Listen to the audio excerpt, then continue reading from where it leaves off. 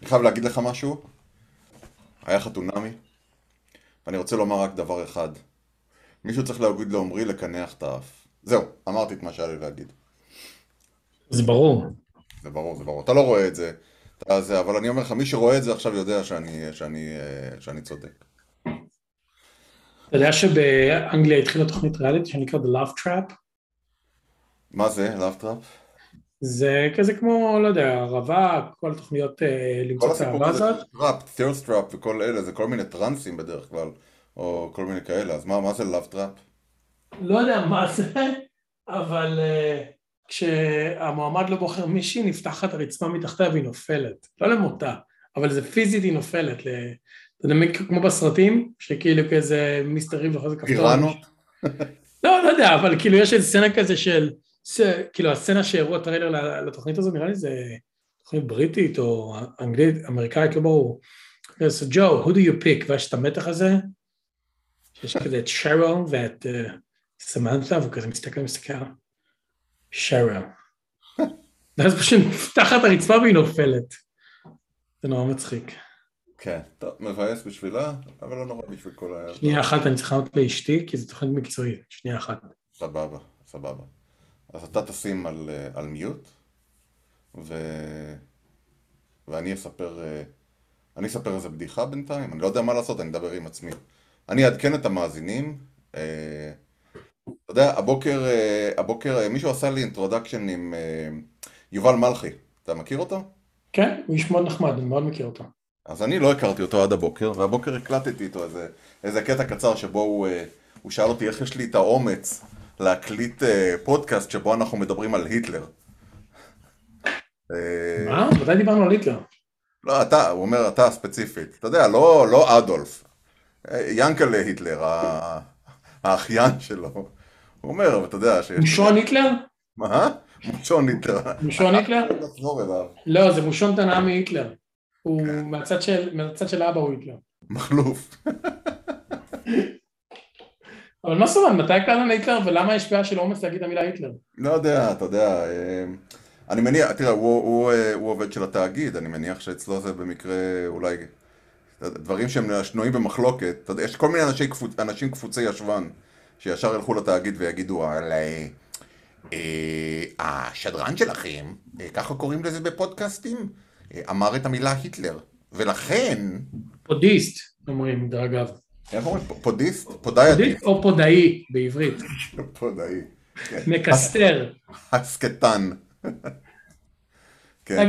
רגע, הוא הקשיב לפודקאסט שקוראים לו עמק, ושאל איך יש לנו אומץ להגיד היטלר? לא, פודקאסט הוא אמר את זה, שבעונה הוא לא הראשונה ציין את זה. התחרנו כמה פעמים בתוכנית, אתה יכול להגיד את המילה שפיך? יש לו בעיה עם זה שאנחנו אומרים את המילה היטלר, אבל גם מה, החמאנו להיטלר? לא, אני לא חושב, הוא לא אמר את זה כאיך יש לכם את האומץ, הוא אמר כל הכבוד וכל הדברים האלה. בעיקר הוא החמיא לי, בוא נגיד ככה, הוא לא סובל כל כך אותך, אני חושב. בעיקר הוא מעריץ מאוד מאוד כבד שלי. ושל היטלר.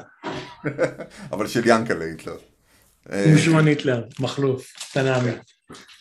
אה, איך היה ביל בר? נאלצתי להכניס אותו. היה מצוין. ביל כן, הוא בר, לא מאבד את זה, אני חשבתי שהוא ילך בדרכו של מה שמו. לא, הוא לא מאבד את זה בכלל, הוא גם לא נפל למלכודות הקבועות. הוא קצת דיבר על cancel culture וזה, אבל אתה יודע, הוא לא נפל למלכודות הקבועות של לדבר, היום כולם מדברים על דייב שאפל, מדבר על טרנסים. הייתה הופעה מאוד מוצלחת. שני דברים היו שם. הראשון הוא שכמובן כבר כבדרך שגרה בדקו לכולם חיסונים בכניסה, שזה היה מעולה.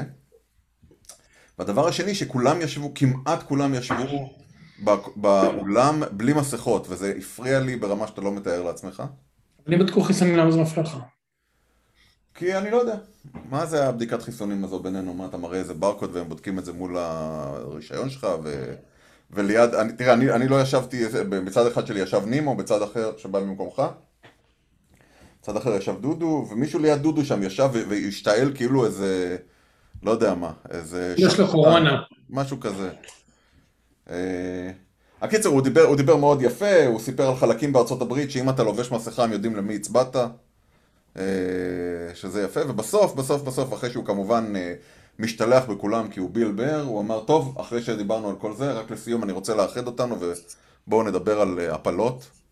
וזה היה, הוא פשוט היה מצוין, הוא חד כהרגלו, הוא פחות כועס. הוא פחות כועס. הוא תמיד נשמע כמו הזקן עם השפה מלוניטונס. יכול להיות, אני רוצה להזכיר לך, שכשהיינו באחת ההופעות הקודמות שלו, היינו בכמה, באחת ההופעות הקודמות שלו, ליטל כמעט הפילה מצחוק. זה יכול להגיד לך גם בדיוק מתי זה היה, היא הייתה כבר, אני חושב, חודש שמיני. היא הייתה ממש רגע לפני, כן. כן, וזה היה אחת ההופעות המצחיקות שהייתי בחיים. הוא באמת, הוא עדיין חזק. ראיתי אותו 4 או 5 פעמים בלייב, ואני חושב שההופעה, אולי לא הכי טובה שלו, אבל בטופ 2, בהחלט היה מאוד מוצלח. וזה שהוא לא מעונן אחרי זה מול נשים מזדמנות, זה גם עוזר לאהוב אותה. כן, הוא גם קצת צחק על לואי, היה לו שם איזה משפט אחד שהוא כאילו הזכיר כאילו את... שזה בסדר, הוא דיבר על זה שאתה יודע, למה אנחנו מחפשים בטוויטים לפני 8 שנים, זה משפט שמישהו אמר. על קווין הארט. כן, הוא דיבר על זה, ואז הוא דיבר על מישהו שהוציא פעם את הזין שלו מול מישהי, ואז הוא אמר, הנה בואו נדבר על קוקו שנל, ואף אחד לא מדבר על זה שהיא שכבה עם נאצים. אז למה לא מבטלים אותה? למה לא זה? אתה יודע, הוא העלה נושאים מאוד שנויים במחלוקת, אבל כדרכו הוא עושה את זה בחן, והוא עושה את זה חד מאוד, וזה מאוד יפה. אני מאוד נהניתי אתמול, זה היה שווה גם לצאת מהבית ב9:30 בערב, אני בדרך כלל בשעות האלה מאוד עייף, או חסר חשק, או רוצה פשוט להירדם מול חתונמי, או מול טד לסו. שאגב, תודה על ההמלצה, זה פשוט אחד הממתקים המופלאים, וצר לי שהוא פשוט עומד להיגמר, כאילו... לא סיימת את העונה השנייה. לא סיימתי את העונה השנייה. נקבל עוד 50,000 עונות, זה ספירה שנה נגמרת. העונה השנייה עולה בפברואר, או השלישית, סליחה, עולה בפברואר. כן, כן, הוא טירוף. כן, פשוט מקסים. אתה יודע שהוא כתב את זה ביחד עם ההוא, שהוא העוזר שלו בתוכנית. וגם עם הבחור שמשחק את רוי קנט, הוא גם אחד הכותבים. הבחור שמשחק את רוי קנט כתב את הדמות של רוי קנט, הוא קומיקאי בריטי. ברט גולדשטיין קוראים לו. ברט גולדשטיין, והוא החליט שהוא לא רוצה לשחק יותר, בפעם היה משחק, הלך להיות כותב, ואז הוא כתב את הדמות הזאת, והם התחילו ליהוק, ואז הוא שלח אימייל ואמר, תקשיבו, ככל שאני כותב יותר את הדמות הזאת, אני מבין שזה אני. כן. אז אני צריך לשחק את זה. ואז... יופי של דבר. מה אני אגיד לך, באמת, יופי של סדרה והיא פיל גוד, אנחנו כל כך ציניים שאנחנו רואים סדרה שאנחנו בטוחים שאנחנו יודעים מה הולך לקרות ואנחנו לא יודעים, רק בגלל שזה כל כך obvious שזה הדבר הנכון שצריך לקרות, כן? דיברתי על זה באייק שעשיתי ביוסמיטי עם חברים לעבודה, דיברנו למה אנחנו כל כך אוהבים את טד לאסו, והבוס שלי עכשיו רואה גם את טד לאסו וגם את ברייקינג בד באותו זמן. אוקיי. אז אחד הדברים שלנו, תוך כדי שהלכנו שם למותנו, בערים, זה שכאילו טלוויזיה או צריכה של תוכן מסוים, אתה שאתה צריך להעז את הטעם, בדיוק כמו שעשינו עם החריף, כן? כן. וקלטתי בלייבסטרים שעשינו, בתוכנית כביכול שעשינו עם החריף, זה שכאילו יש אנשים שמרוב שהם אוכלים חריף מסוים, אז אתם חייבים לעלות, אז ברייקינג בד לקח אותנו במקום אפל הכי אפל שאפשר, זה פשוט מגרה את החושים. כן. ואני שם חגורה על הגרון כשאני... לא, אתה צריך כאילו את האקסטרים הזה, אז טד לאסו פשוט נתן לך טעם מתוק. אגב, סתם בזה, שאתה קוראים לזה אוטו-אפיקסיאציה, כן? אתה לא תגיד לי מה אני עושה. אוקיי. וזה לא אוטו, סתם. זו מסעית. כן. אבל הקטע של טד לאסו זה שאומר, בוא ניקח בעולם שכולם כאילו הוסיפו חריף, כן, הפכו דברים להרבה יותר חריפים, ברקינג ברד, והמון זרות שאנחנו רואים שפשוט נורא כאילו בעיטה לבטן, דקסטר, עכשיו מלא דברים כאילו זה כזה, אומייגאד, משחקי הדיונות, שזה פשוט, אתה יודע, פשוט לוקח את האלימות למקום נורא קיצוני, אז זה פשוט לוקח את המתיקות ואת הנאיביות ואת הבן אדם הזה למקום נורא נורא נורא קיצוני מתוק, וזה עובד. ובכל זאת נוגע בנושאים קשים, כן? בדיוק, כמו שאגב בברקינג בד היה הומור. נכון. אז כאילו הרעיון זה, כמו שאתה עושה מנה טובה, אתה יודע, מנה טובה, יש מין מגוון שלהם, אבל היא לוקחת איזשהו טעם אחד למקום מאוד מאוד עז. כן. אני חושב שזה מה שטד לאסו עושה, זה לא סתם איזה קומדיה מדומתמת, היא פשוט נותן לך איזו תחושה של אופטימיות ונאיביות, שזה משהו שהרבה זמן לא עשינו. אני החלטתי להקשיב בכלל לכל מיני הצעות שקיבלתי בזמן האחרון, אז אני שומע גם את הייל מרי, שמעתי על זה, מה זה? אנדי וויר, הבחור שכתב את דה מרשן, שהיה פשוט מופלא לזמנו, להציל את ג'וני דאפ, אני יודע איך קראו לו, שהיה תקוע על מאדים, ואחרי זה הוא הוציא עוד איזה ארטמיס, שהיה באמת חרפה, הוציא עכשיו איזה ספר מדע בדיוני עכשיו, לפני שנה, שנקרא פרויקט הייל מרי, והוא פשוט מדהים, אתה יודע, איזה כיף לשמוע אותו, והוא מצחיק לפעמים ברמה של לצחוק בכל רם. לא, מה זה, אודיבול? אודיבל, אני שומע אודיבל, כן. אולי יש לי איזה 14 קרדיטים, כי עוד פעם שכחתי לבטל את הסימה שלהם. כן, אז בהחלט זה שווה את הזמן. אני ממש נהנה מזה, אתה יודע, ברמה שהפסקתי לשמוע נניח מוזיקה בבוקר באימונים בחדר כושר, אני שומע איזה 20 דקות, חצי שעה של זה, ואז עוד קצת דברים אחרים. פשוט מופלא לדעתי. וזהו. הייתי בזיין. זיין, ספר לי על זיין, כי העלית תמונות מהממות.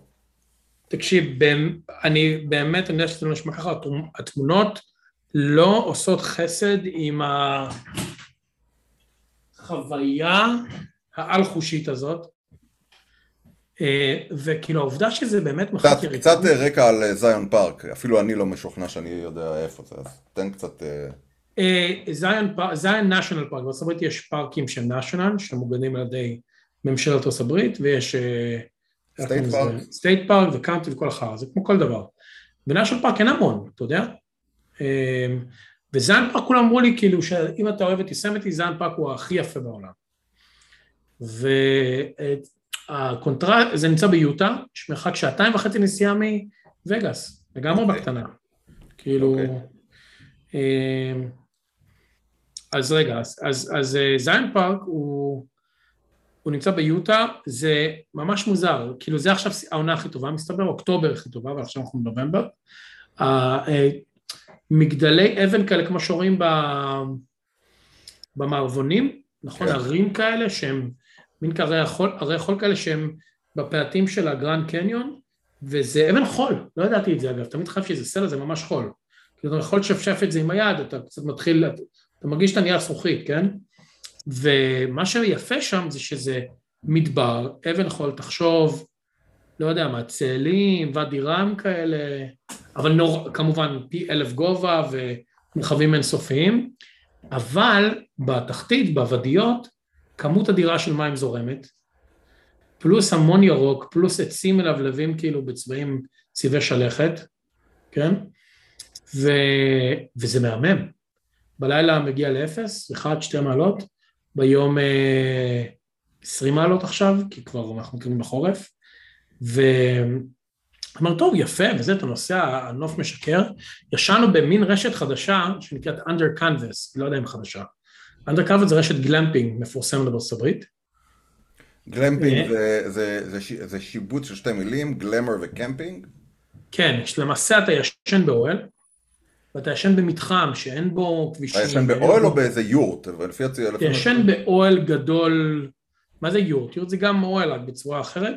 אוהל גדול, עם רצפת עץ, עם תנור קמין כזה, שיש לך לוגים, בחדר יש לך בחוץ מלאי, מיטת קינג סופר נוחה, עם מצעים מפנקים ושמחה ממש ממש שווה. יש רום סרוויס?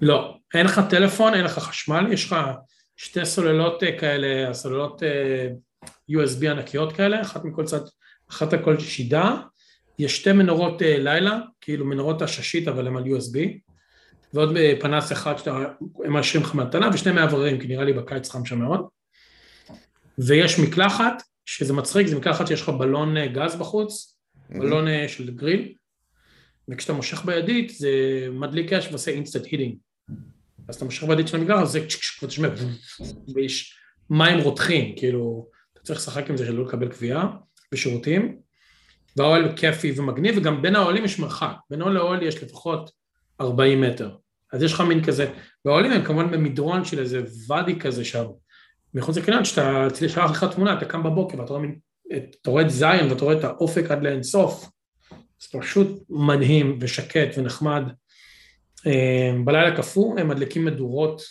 עם לוגים בכל מיני מקומות, ויש אוהל מרכזי, שם יש כמו מסעדה כזאת, לא לקרוא לזה קפיטריה, עם יין, עם אוכל, עם משנושים, עם מרשמלו, עם דברים כאלה, ואתה שם הולך להביא מלאי. אז זה גלמפינג, כאילו הכל מפנק, אבל זה עדיין קמפינג. כן. זה עולה איזה, לא יודע, ראיתי $290 ללילה. וואלה. כן, וזה ענק.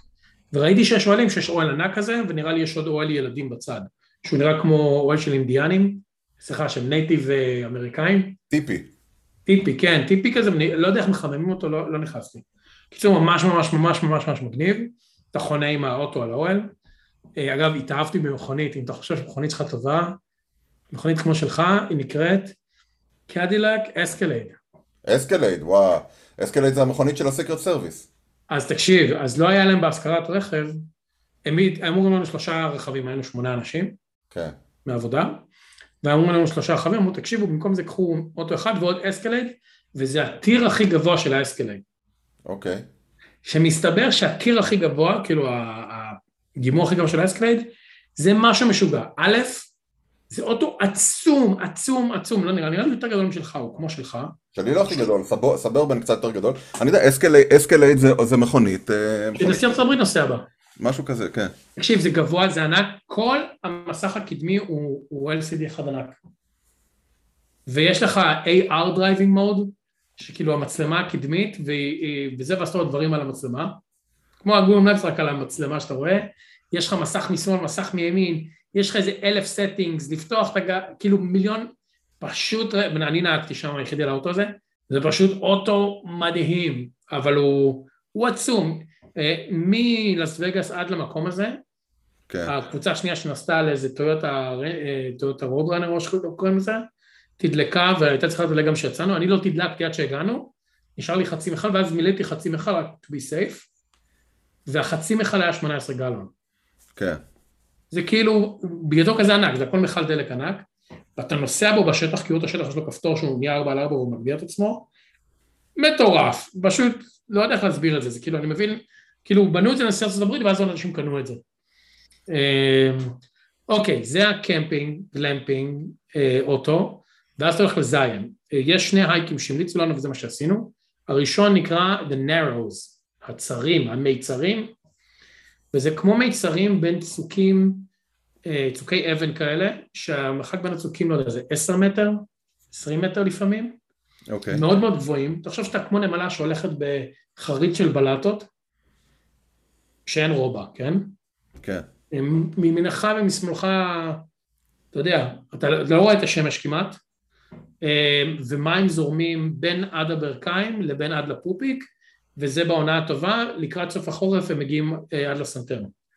אם יש פלאש פלאד ומסבירים לך מה זה פלאש פלאד, אתה מתחיל לראות דיבריז, אתה רואה שהמים הופכים להיות מצחורים לאחורים, אתה שומע רעש מוזר, אתה רואה שגשם יורד, אין לך לטפס, זה קיר, תהנה.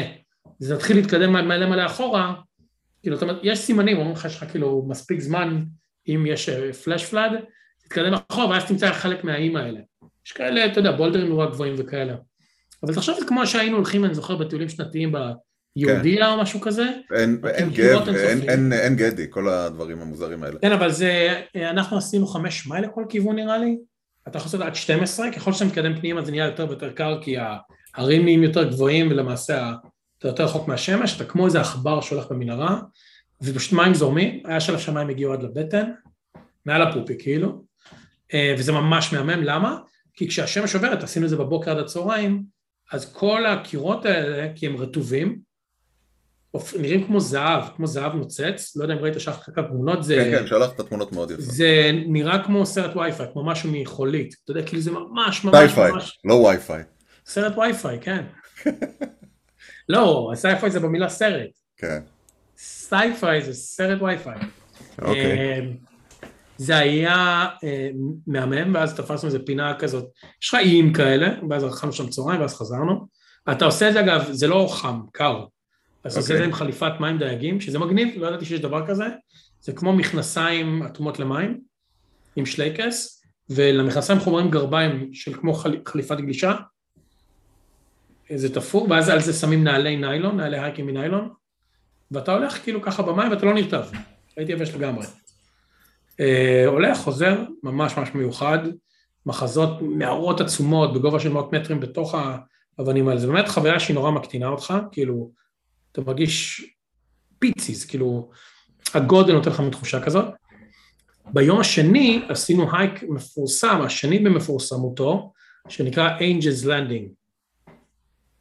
Angels Landing זה מין הייק שאתה עושה בתוך, זה מין ואלי ענק זיון, זה כמו שיוסמתי זה בעצם עמק בתוך אזור מהמם, אז גם שם זה עמק בתוך שמורה ענקית, שאתה לוקח אוטובוס, יש מלא תחנות, וזה מוריד לך להייק כזה, יש לאוטובוס זה 9 תחנות ממרכז המבקרים, ואז אתה עולה, עלייה גדולה, שזה 5 מייל, או לא יודע, 2.5 מייל, ואז יש מין צומת, ובצומת הזאת יש מי שרוצה לעשות את ה-Angels Landing, ה-Angels Landing זה מין צוק מוארך מאוד מאוד צר, כאילו תחשוב על משהו שנראה מהחלל כנראה כמו חתיכת דף נייר, כשאתה מעמיד אותו. אוקיי. כשאתה רואה נמלה הולכת על סכין, כאילו למעלה... כמה במציאות, נו? כמה במציאות הוצר?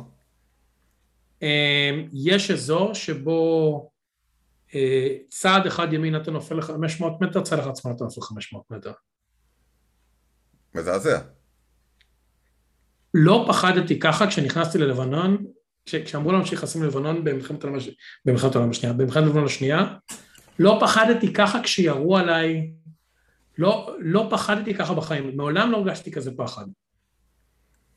עכשיו, מה קורה? היינו 8, מגיעים לשם, רואים, אתה רואה, אתה כאילו מגיע למבוא הזה, אז אתה רואה מין כזה דבר מולך, שנראה כמו שרואים גשר חבלים כזה, פתאום נהיה נורא צר עד אפסי, ואז הוא כזה טיפה מתרחב בסוף, ואנשים נראים כמו נקודות. ואתה רואה מלא שרשראות שתקועות בסלע עם בזנתים, שאתאמרו, ואנשים מחזיקים, ואנשים חוזרים מבט מבועת, כן? אז בשלב הזה 4 מתוך 8, אני לא אגיד שמות, החליטו עמותות, אנחנו נעצור לברנץ' פה, ו4 מאיתנו, אמרנו, אנחנו הולכים על זה. התחלנו לצעוד את זה, בשליש הראשון של הדרך, מה שנראה לרגע כמו 2/3, כי אתה לא מבין כמה זה הולך ונהיה צער, אשליה אופטית, 2 מתוך 4 אומרים, טוב, אנחנו פה עוצרים גם. ואז נשארנו אני וחברתי הטובה, ואמרנו, לא באנו עד לפה כדי לא לסיים, והתחלנו ללכת. עכשיו, אנחנו עם נעלי טרקים טובות וביגוד, וגם יחסית בכושר, אני עשיתי עליות פה כאילו כמה חודשים רצים מסביב לבניין כדי שנהיה בכושר, ואנחנו רואים אנשים הולכים וחוזרים, ואתה מחזיק בשרשראות, ובשלב מסוים זה נהיה כל כך צר, שאני אומר לחברתי האמריקאית, מה עשינו? היא אומרת, we can't stop, just don't look down, ואתה באמת תחשוב, לא יודע, באמת תחשוב, כל מרחב ההליכה שלך הוא, אני לא מגזים, יש שלב שהוא מטר, יש שרשרת שאתה מחזיק, ואתה צריך ללכת, וזה אבן חול, זה לא חלק, אבל זה עדיין אבן חול, ואתה מחזיק בשרשרת ואתה הולך, ואם תחליק ימינה או שמאלה, אתה נופל למשהו שעץ נראה כמו נקודה, זה גובה משוגע, והולך משום לך והוא בירידה, ויש זכות קדימה דווקא ליורדים, לא לעולים. כן. עכשיו, כשאתה עולה זה לא כזה מפחיד, כי מה שאתה עושה זה, אתה שם יד, אתה שם רגל, יש שלב שאתה מטפס כמה בולדרים עם כל הגוף, אין כבר ללכת, אז חשבתי, כשאתה עולה זה פחות מפחיד, כי א', אתה לא מסתכל למטה, אתה מסתכל למעלה, ו2, אתה שם יד, שם רגל, ואז מעביר את מרכז הכובד שלך, נכון? כן. מרכז הכובד שלך זז אחרון.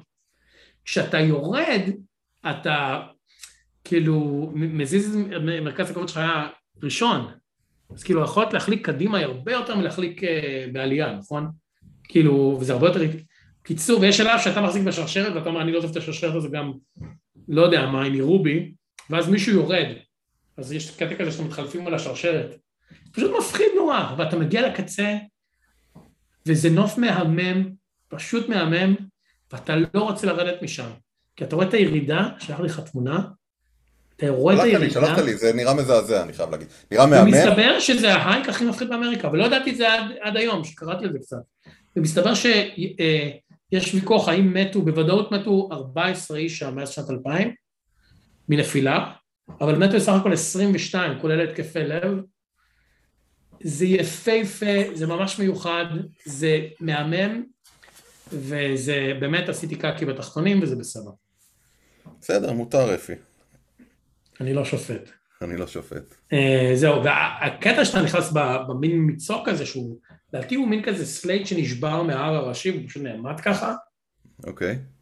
אז אתה הולך עד הסוף, ואז אתה רואה את כל הוואלי פנימה, במין כזה, כאילו אתה בעמוד, אתה בגובה של מסוק שרואה כזה 360. אבל זה באמת, ואז אני מגיע לשם, ואז מישהו אומר, כן, you can go at the back of the mountain to go down.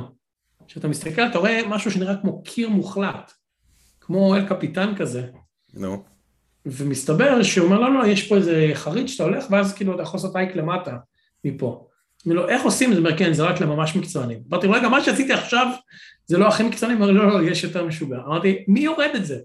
זה באמת כמו לרדת מעזריאלי דרך החלונות. זה היה מטורף. זה יפהפה ומאוד נהניתי, אבל זה היה ממש מפחיד. וזהו, וזארן היה באמת יפה. יש שם כאלה בתים כאלה על הדרך. יש אנשים שגרים שם. וואלה. יש להם חוות ענקיות. וזה פשוט ירוק? זה מוזר, אתה יודע, אתה לא רגיל לראות, תחשוב שאתה בשיפטו או בצאלים, ובלמטה זה ירוק ומלא מים. נערות זורמים, פשוט נערות ענקים זורמים, ויש שם המון מסוקים שטסים, כי אנשים עושים טיולי מסוקים דעתי, יוצאים מווגאס לראות את זה, ויש המון ריינג'רינג וסוסים, אני ממש חזרתי עם רצון אז לחזור לשם עוד פעם. זהו. כן. טוב, ואיך היה, וחזרתם דרך וגאס? אבל כתבת שאתה לא אוהב את וגאס. סתם, לא הייתי בווגאס שנים, ואז אתה צריך לעבור בווגאס, ואכלנו שם צהריים בלוך, לא בחזור, בסיזר פלס, סתם כי רצינו את השולחן ל8. לא יודע, יש איזו תחושה של כמו קניון ענק. תלוי איפה אתה. יש משהו בקורונה, וגם לפני זה שנורא, אם אני יכול לבלות יותר זמן בטבע, ופחות זמן ליד המון אנשים, לא יודע אם זה הקורונה הקצינה את זה, אבל זה גם הרבה אנשים כאלה, אתה יודע, זה שמוקים שמנים כאלה, עם חולצה מרופרפת ו$20 כדי לשים בסלוט משין, מעשנים סיגריה ובנק של מרגריטה. אני חושב שיש תוכנית שבה אני אמרתי שזה היה נורא כיף, זה עבר לי מאוד. הייתי שם, אמרתי, אני לא רואה את עצמי חוזר לווגאס עוד פעם. טוב. אני טיפה מאוכזב מעצמי, אתה חייב להודות, זה בנושא אחר. בשנה האחרונה אני מחפש כל מיני סוגים של השקעות. נורא מדאיג אותי מה שקורה בשוק. זה מדאיג, אתה יודע, זה נראה עלייה לא הגיונית, הדברים זזים לא לכיוון שהוא לא הגיוני. אתה יודע, נדל"ן, הכל עולה, זה פשוט לא זה. אז אתה יודע, בשנה האחרונה... יש מים כזה, נורא מצחיק, שמישהו מסתכל על עצמו במראה, כן? והוא במראה בוחץ, כאילו כנראה לקחו איזה כזה על דיכאון, ואז הכותרת זה, The market isn't crazy, you're a genius. כן, כן. כל אחד עכשיו נותן הצעות על השקעה, כי כאילו, זה עושה קאקי בבורסה וזה עולה. אז זהו, אז זה מדאיג אותי, כי זה לא הגיוני. אתה יודע, אז אמרתי, טוב, ננסה עוד כל מיני דברים, התחלתי להיכנס לקריפטו, וזה מעניין אותי, ואני קורא על זה עכשיו, אתה יודע, שלא יהיה, דעתי לא השתנתה לא על ביטקוין ולא על אף אחד מהדברים האלה, זה פונזיסקים, אני פשוט חושב שאנחנו בשלבים הראשונים של פונזיסקים, ואפשר לקבל עדיין כסף בחזרה, כמו כל בן אדם שנופל לפונזיסקים, אני אומר, וואלה, אני זה שיצליח להוציא מזה את הכסף, אבל אז גיליתי עוד כל מיני תוכניות אחרות, ותן לי לספר לך על משהו חדש, ומאזיננו בארצות הברית, אולי זה יעניין אותם. יש מה שנקרא אזורי פיתוח בארצות הברית, משהו opportunity zone, וחוק שעבר בשנת 2017, מה שנקרא ה-tax cut jobs, או jobs tax cut, לא, אומר שמ-2017 עד שנת 2033, השקעות באזורי פיתוח, הם השקעות שיהנו מהטבות במס. זה נשמע מאוד מאוד מפוצץ, אבל אני אגיד לך מה זה אומר בתכלס, אפי, וזה יכול לעניין ספציפית אותך. אם יש לך capital gains, זאת אומרת, מכרת משהו והיה עליו רווח, במקום לשלם את ה-capital gains, אתה לוקח את הסכום הזה, ומשקיע אותו באזורי פיתוח, ומה שאתה מקבל מהמדינה, לא מהסטייט, אלא מה שאתה מקבל מהממשל הפדרלי, הוא דחייה של 5 שנים בתשלום ה-capital gains, 10% הנחה עליהם, וכל הרווחים שיש לך מההשקעה הזו פטורים מ-capital gains, אם הכסף אתה משאיר אותו שם ל10 שנים. בואו נעשה את זה במתמטיקה. הרווחת $1,000 מ-capital gains, מכרת מניות, מכרת real estate, מכרת זה. יש לך $1,000 שאתה צריך לשלם אותם כמס. אם זה short term capital gains, long term capital gains, לא משנה. אתה צריך, במקום לשלם אותם למס הכנסה השנה, אתה משקיע אותם ב-opportunity zone, אז אתה מקבל כבר דחייה ל5 שנים. עוד 5 שנים אתה צריך לשלם רק 4,500, סליחה, רק $900. קיבלת 10% על הדבר הזה, וגם יש אינפלציה עכשיו, יש אינפלציה די גבוהה. זאת אומרת שזה יצא פחות נומינלית, זה יצא פחות $900, וכל הרווחים שההשקעה הזו עשתה במשך 10 שנים, קדימה, אז הכסף שלך נעוד שם ל10 שנים, יהיה פטורים ממס בסוף. זהו, זה הסיפור הזה, ואני די כועס על עצמי שלא גיליתי, כי השנה זה השנה כמעט האחרונה שאפשר לעשות את זה. זה היה 15 שנה מ-2017 עד 2033, זאת אומרת שרק השנה ושנה הבאה עוד אפשר לעשות את זה, אז אם מכרת מניות וכל הדברים האלה, היה לי שיחות שבוע שעבר עם נציגים, גם שבוע הבא יש לי כל מיני נציגים, אני רוצה להסתכל על הדברים האלה, וזה ממש שווה את זה. ואני מכיר חברים שעושים את זה מ-2017, אתה עכשיו בזה. הם לא כאלה חברים כנראה. לא, תקשיב, אחד מהם לפחות ניסה לשכנע אותי על זה ב-2017, ואני זוכר שאמרתי לו, תגיד לי, מה אתה מקשקש? זה נשמע לי too good to be true. רגע, אבל אתה צריך להשקיע בנכס באזורים האלה? יש קרנות שעושות את זה בשבילך, אתה נותן את זה לקרן. זה נקרא Qualified Opportunity Zones, מהאמריקאים, תחפשו פשוט QOZ. יש לזה כל מיני כללים. ואיך אתה קונה את זה? אתה צריך להיות מה שנקרא Accredited Investor, וההשקעות הן מתחילות $50,000 ומעלה. אז אתה הולך לקרן ואתה פשוט קונה... אתה יוצר איתם קשר והם שולחים. עכשיו, יש כל מיני דברים שונים. הקרן הזו מוגבלת, כל קרן שקיימת, הם מקימים כאילו חברה בשביל הקרן, והם אוספים עד 400, יש איזה סכום ארביטררי כזה, עד 400 משקיעים. כי גם חברה פרטית שיש לה מעל איזה סכום מסוים של משקיעים... לא, מעל 400 מתייחסים אליה כציבורית, אני יודע את זה. בדיוק. אז יש להם X שותפים שהם מוכנים לעשות. אז נניח אם זה קרן של $100 מיליון, אז הם, אתה יודע, הם יבקשו $250,000 מכל משקיע. כדי להגיע ל-400 מקסימום, או דברים מהסוג הזה. אז צריך למצוא את הקרנות האלה. ומסתבר שיש opportunity zones גם פה ממש בקליפורניה, בביי אריה.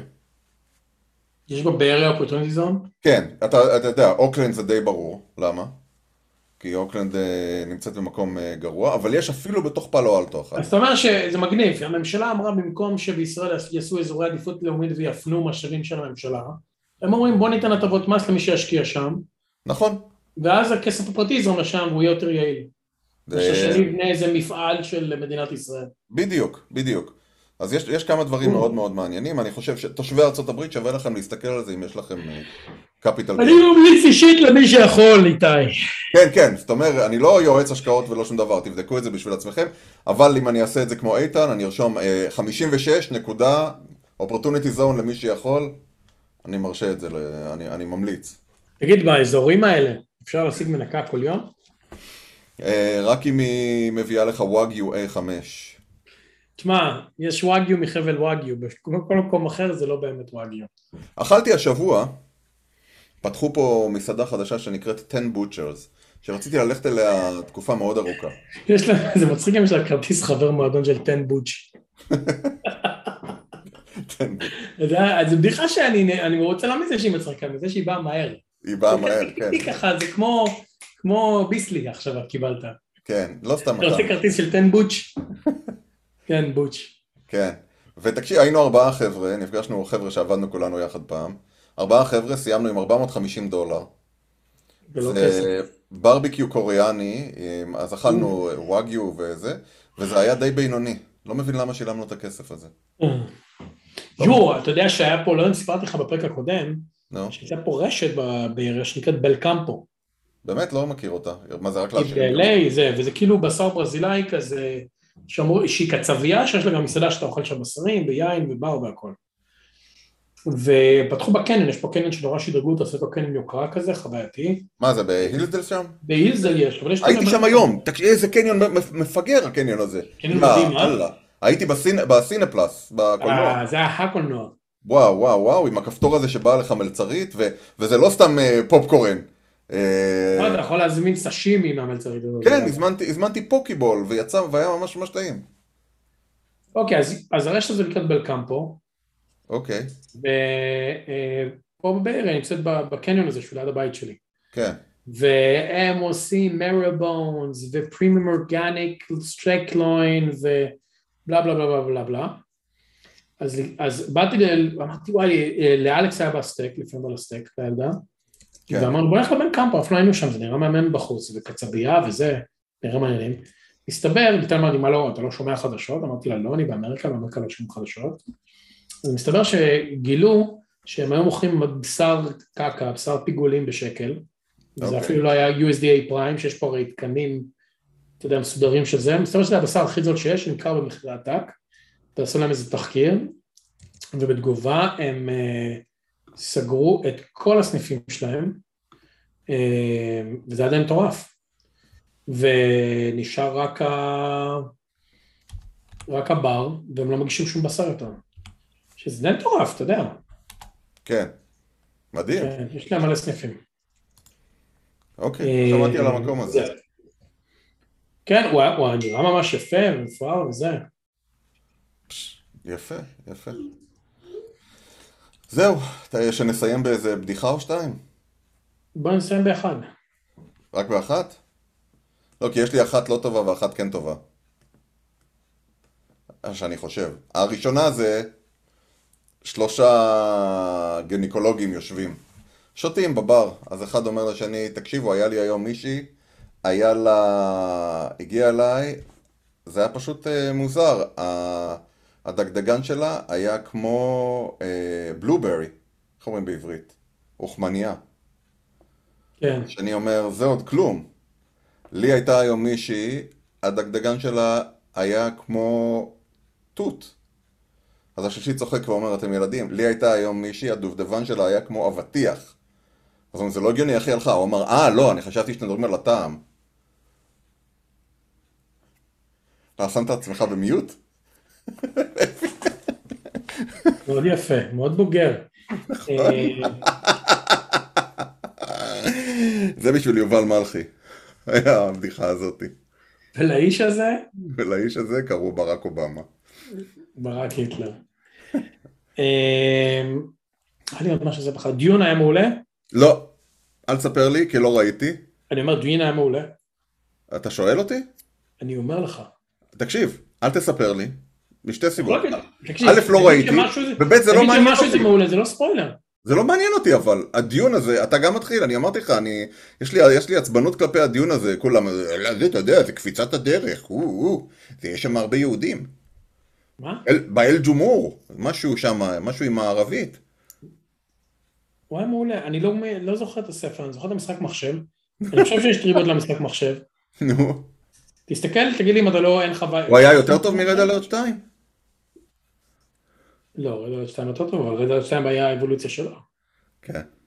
תקשיב, יש שם וייב של משחק מחשב, ה-CGI מעולה, הסיפור אחלה, יש לי חברים שאמרו שהם לא חושבים שהם מעולה, אבל לא משנה, אני חושב שהם מעולה. תצפה ותגיד לי מה אתה חושב. טוב. זוכר שירדתי בתוכנית הזאת על פאונדיישן? אוקיי, כן. אני חושב בפרק הקודם הזה של לפניו, אני לוקח את הכל בחזרה, אני מחכה בכליון עיניים לכל יום שישי סרט פרק, אני מאוד נהנה מזה, עלילה מאוד התפתחה, ואני מודד ועוזב ירוחם, אתה נכנסת לביטקוין, אני המשכתי עם פאונדיישן, כל אחד בדרכו שלו. רגע, לא סתם נכנסתי לביטקוין, אני חושב שנכנסתי כאילו לאיזה סכם מטורף, כן? סכם מטורף. ביטקוין זה סכם לא מטורף, נכנס לסכם מטורף. לא, פשוט זה אתר קיקיוני, שמתי מיינינג איזה סרוויס, ואני לא אראה את הכסף הזה יחד עם כרטיס האשראי שלי ever again. לא, אבל אתה אומר את זה, עכשיו אתה צריך להגיד, זה בסדר, מאמי לא סיכנתי את הכרטיס האשראי, שמתי ישר את פרטי חשבון בנק כדי שלא ידפקו אותנו. בדיוק. ואל תדאגי, נתיים את הסוף של סקיוריטי שלי, אז הכל יהיה בסדר. כן, זה רק את הסוף של סקיוריטי שלי, לא שלך. כן. זהו, חוץ מזה... אפי, מתי אתם עוברים דירה? אני שואל את אשתך. אותי עוד לא הזמנת לבית. אף אחד לא היה בבית, הוא ריק. היום פגשנו את המוכרת, היא בכתה. היא בכתה? למה היא בכתה? היא בנתה את הבית הזה 35 שנה, מ-0 ילדים לכל הילדים עזבו את הבית. הגדול שלהם בן 35, הקטנה בת 25. 4 ילדים. היא אומרת, כאילו, הסיבה שהם עוזבים זה לא כי הם לא אוהבים את הבית בשכונה, כל הילדים שלהם הם בסארט קליפורניה, והם רוצים להיות קרובים לילדים, שתחווים חדים. והם עוזבים כי הם רוצים להיות ליד הילדים, והם אומרים זה באסה, כי הם הצ'רמן של הכנסייה פה, הוא ואשתו. וואלה. ואומרים כל החברים. הולך להחליף אותם? מה? הולך להחליף אותם בכנסייה? כן. לא, הם כאילו נוצרים אדוקים כאלה. כן. אתה יודע כמה הם אדוקים? אתה רוצה לשמוע משהו מטורף? נו. איפה שאני נכנס למשרד שלי זה ADU. הם לקחו חלק מהגראז' והפכו אותו כן, כן. ליחידת דיור כזאת. additional dwelling unit. כן, אבל זה עם מקלחת שירותים, מטבחון קטן ומיטה וטלוויזיה והכל. וחדר ארונות, לא חדר ארונות, כאילו, משהו קטן כזה.